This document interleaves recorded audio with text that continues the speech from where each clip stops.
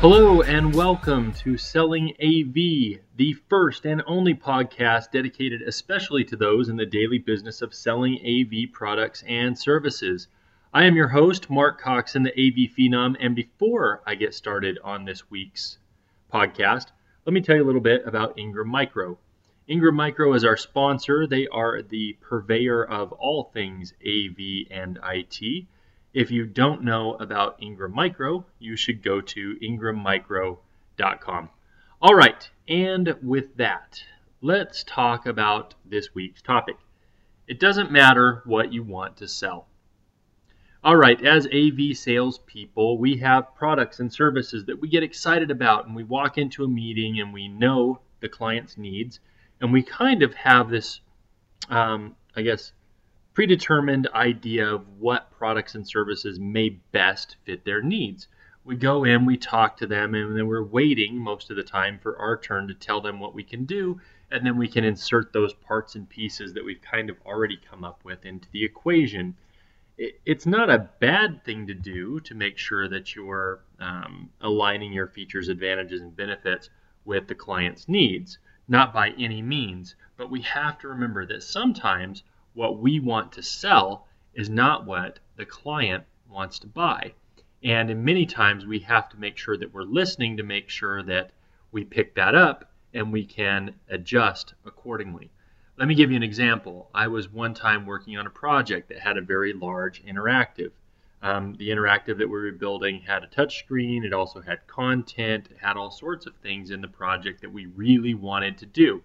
It was a fun project and something where we could go from A to Z and deliver everything from the infrastructure to the content to the delivery method and to the analytics on the backside.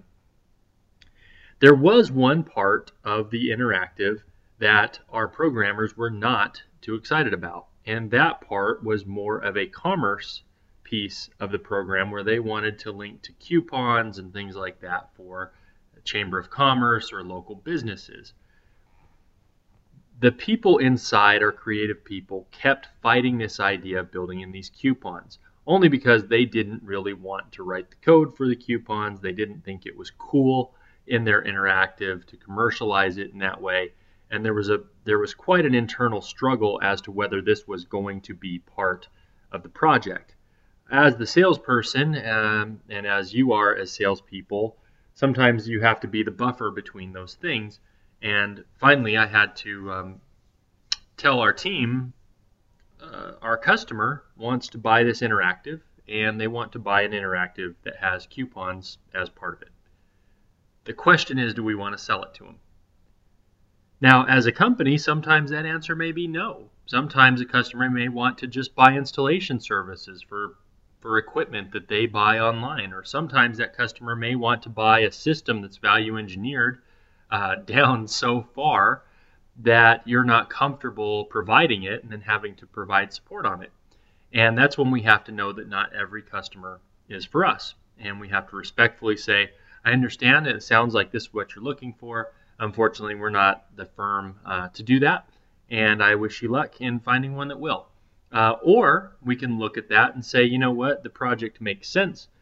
These are a couple of things that we necessarily wouldn't do or don't want to do, but really, at that point, it's not up to us. If the customer wants to buy those features and benefits, we need to sell them to them, or we need to walk away from the project. So, this week, my piece of advice. It doesn't matter what you want. It matters what the customer wants. Make sure that you are selling what the customer wants to buy, and you will end up with a much more satisfied customer on the back end, which is the whole point of selling AV. This has been Selling AV. I am Mark Coxon, the AV Phenom. Think of this as your 5-minute sales manager, and you're welcome.